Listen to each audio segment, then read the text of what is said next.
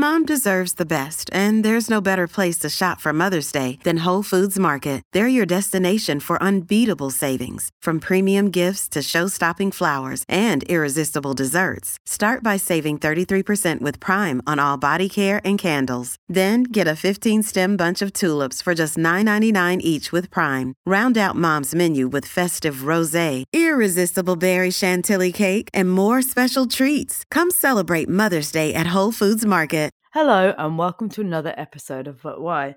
But this is something a bit different. It's a condensed version. It's our favourite conversations about tricky subjects, revisited and reduced into bite-sized chunks.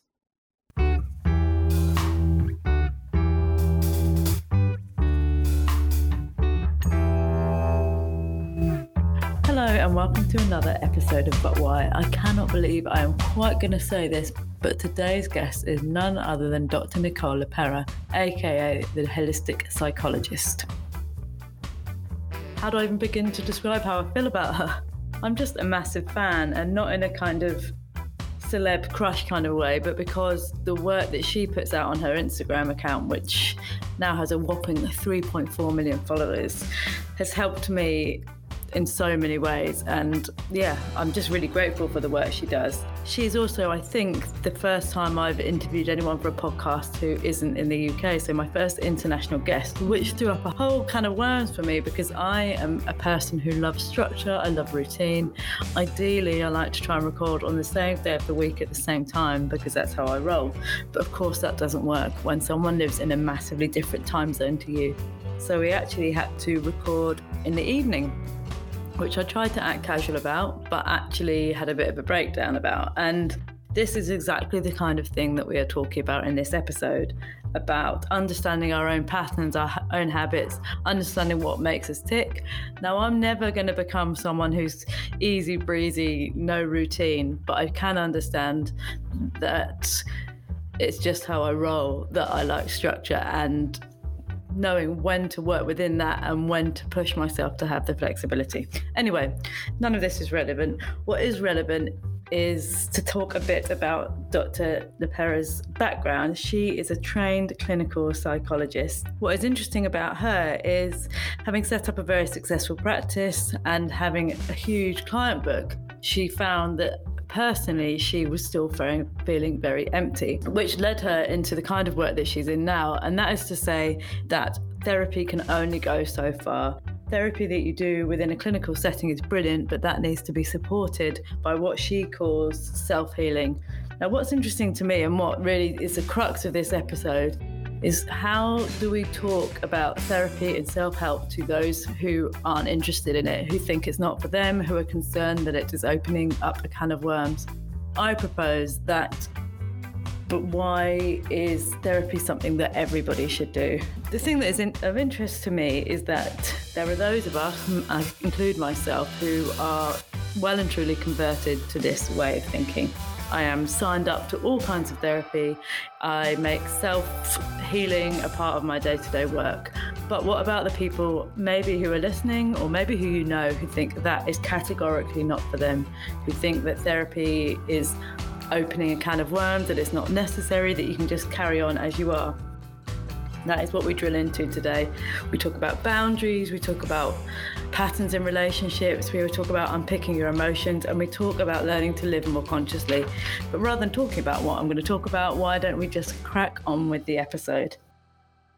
This isn't where I was planning to start, but I'm going to go with it. It's quite a strange thing, isn't it? And you're on a much bigger scale than I have. But if you're someone who is perpetually working on themselves to then find themselves in a hugely public platform when there's so much internal work that is actually going on. It's an interesting thing. And actually me creating the platform of the Holistic Psychologist itself back in July, I think it was 2018, was actually an exercise in my own healing journey around speaking my truth, living in alignment, after I had observed upon myself for quite some time and came to the realization that I didn't do that. My typical pattern was to filter my truth, typically through how I imagined it would be received by others, and tweak then how I present it myself in all of the ways. And this even was how I embodied my being. So the exercise of creating a space without knowing, obviously, how many eyes would be on it. I had no anticipation that it would be the numbers that it now is. But like I said, for me, it was just an exercise in challenging myself to create a safe space where I could begin to share myself in a different way than I had before. For me, it tends to be that like I'll do some stuff that is good for my head, and then suddenly like, oh no, yeah, now my body needs me to kind of match up with that, because like, I'm just talking about my own therapy, but with the EMDR, I've now checked today that I've been doing some pretty full-on emotional eating, and I hadn't really seen that. And so then you go, okay, I need to be a bit kinder with what I'm putting into my body. It's very hard to work simultaneously with these different elements of us. Very hard to do so. And yet it is helpful for us to honor that our mind and body are connected and are in communication at all times. So, right, changing thoughts, affects our body. However, if our body is in that state of dysregulation, so for instance, if my body is in a stress response, if my nervous system is activated and my body is in fight or flight mode, it's going to send that signal. My mind will be scanning my body to see what's up, and it will register the cortisol, the adrenaline, the markers of that nervous system activation. And it will then try to understand, which usually for me and for many of us is the experience of racing thoughts, of endless worries, of always looking for the issue, right? That's scanning our environment or our experiences for the stressor. So that's just a prime example of why I believe it's incredibly important to honor that interconnection, because our body is constantly sending our mind messages that our mind then is responding to, often again, keeping us locked. So the work on both has to be honored and part of the healing journey. Yeah, it's such a huge thing for me to understand that your body can't talk. So when you are feeling angry, that's your body saying, I'm hungry. Or when you're feeling, ratty, it's because your body's saying I'm tired. And it's so obvious, but it's just we're just not necessarily taught to understand the signals like that, and instead it can be really common just to try and get rid of them, but rather than to offer our body what it needs. Yes, our emotions, I love that you're pointing this out very astutely, Clemmy, are our body's messengers. Yeah. And if you are like me, right, on the spaceship, suppressing our emotions, as a lot of us do, because we were either taught directly to or indirectly, kind of as a result of our environments, didn't feel safe to express our emotions. That's definitely, a big aspect of it in terms of the repression. So if we don't hear those messages, we don't give ourselves the gift, the opportunity. This is also what holistic means to me, of understanding what's driving them. What is the imbalance? Is there an imbalance in my body?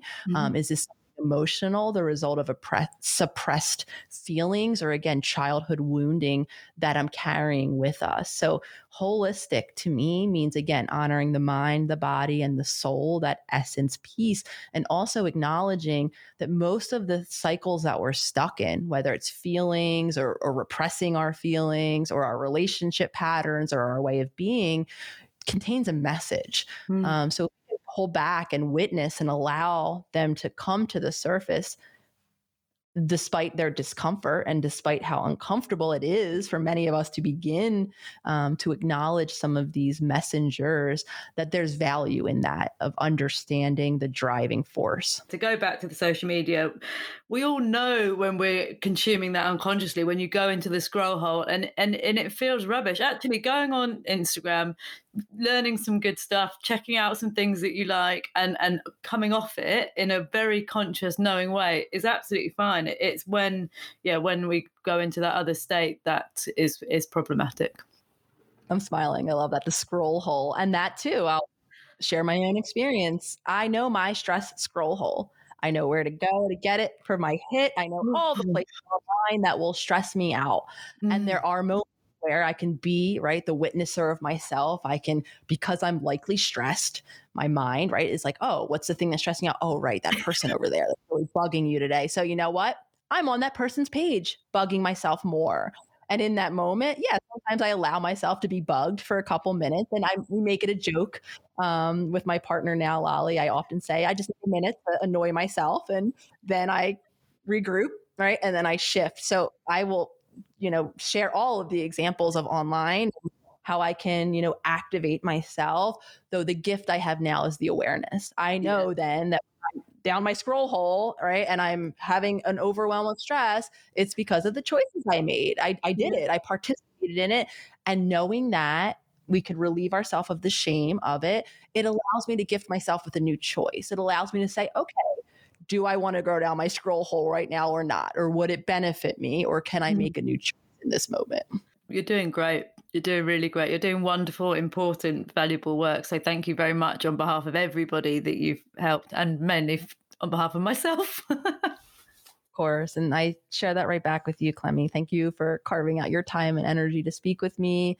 And again, for how you continue to embody yourself and show up in the world and share your story so vulnerably. So thank you.